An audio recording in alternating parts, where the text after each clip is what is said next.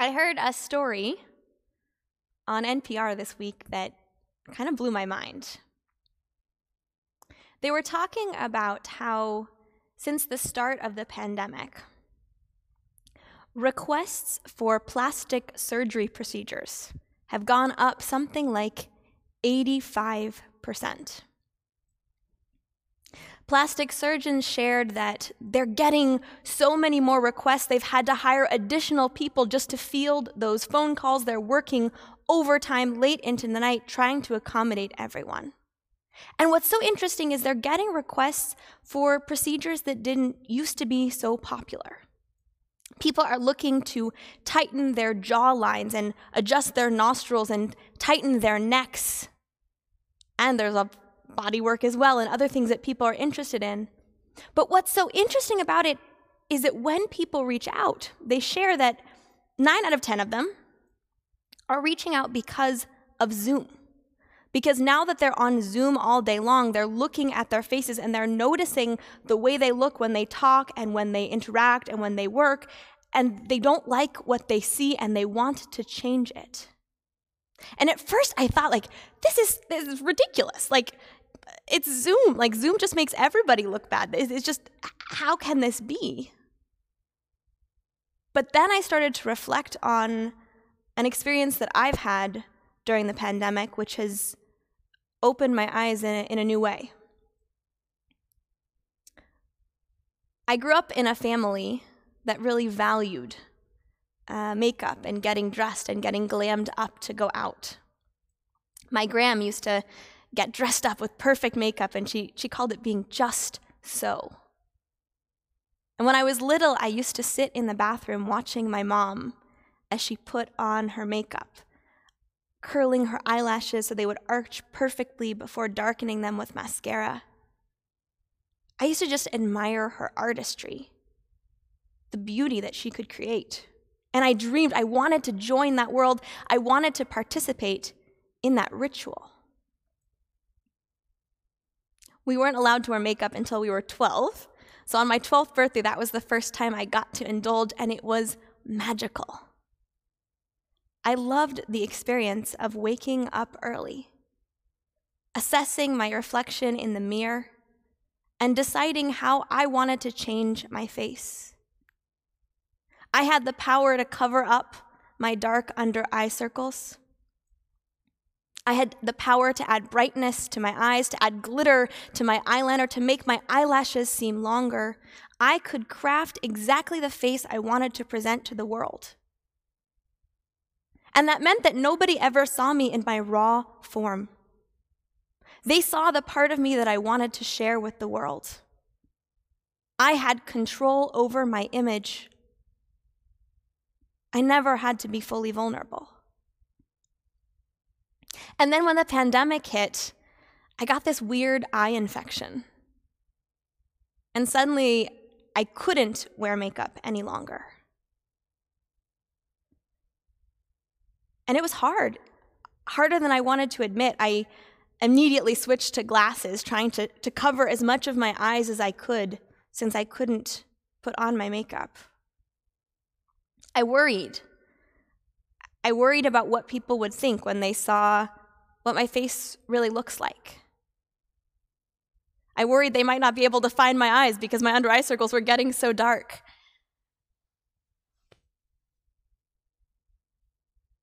And over time, I started to realize the ways in which that makeup had really prevented me from accessing a deep part of myself, from being comfortable with a deep part of myself and with sharing that. I think that's something that we all do in one way or another.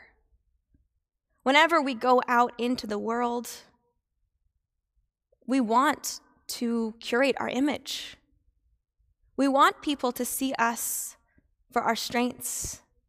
We want people to see us as beautiful and wise and strong. We want to hide away our vulnerabilities.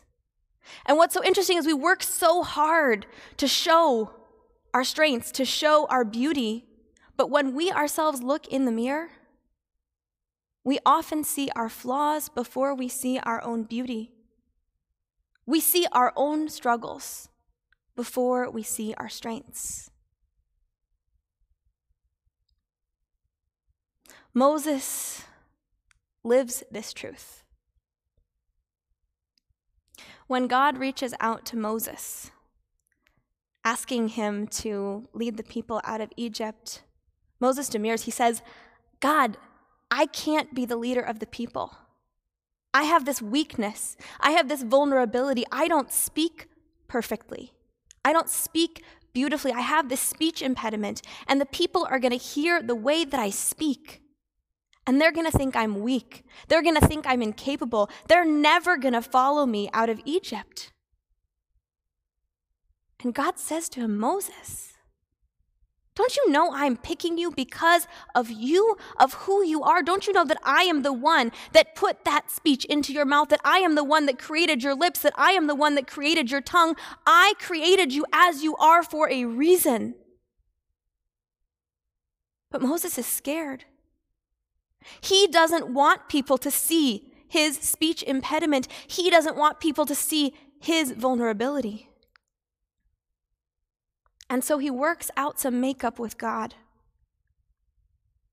He works it out so that he will be able to stand there strong and proud and mighty. So strong, in fact, that he doesn't even speak for himself. He has Aaron for that.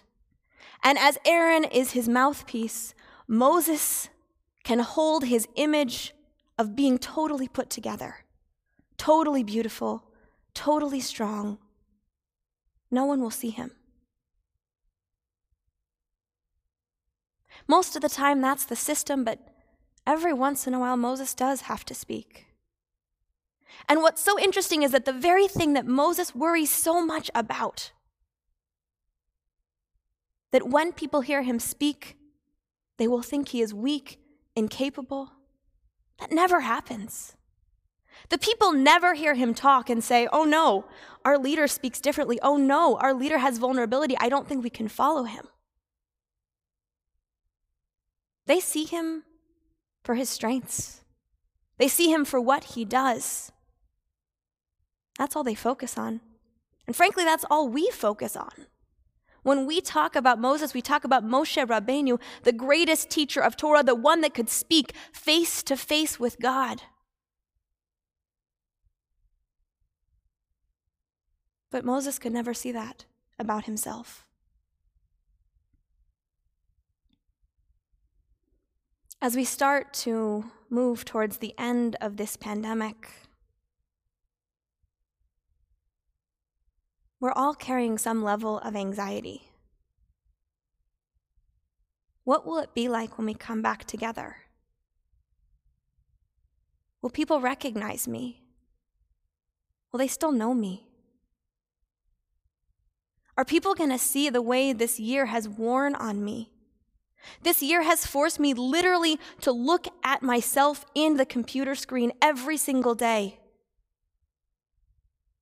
This year has forced me to look every single day at my own vulnerability, to feel my loneliness, to feel my disconnection, to feel my questions and anxieties. How will I function in a post-pandemic world? And how will I function when I can't control what people see of me, when I can't turn on and off my camera, when people can just see me? How are we going to make it? And Moses teaches us, don't worry. Do not worry. God has placed each one of us on this planet for a reason. We have been deployed here on a mission. Yes, we have our strengths. Yes, we have our beauty. Yes, we have our wisdom. Yes, we have the skills to achieve. But we also have our vulnerabilities, our weaknesses which open our heart and which sometimes even prepare us to do the very work for which we were sent. Rashi shares that Moses was believed by the people. They listened to him because they knew when he spoke clearly, when he spoke in language that wasn't his own, it could only be God. His vulnerability became his strength. His vulnerability allowed the people to see him as a leader. And so as we move from this pandemic, our challenge is to embrace not only our strengths, but also our weaknesses, to look ourselves in the mirror and to see all of who we are, and to say to ourselves, yes, you can. The world needs us desperately, all of us. And we can rise to the occasion. Please rise.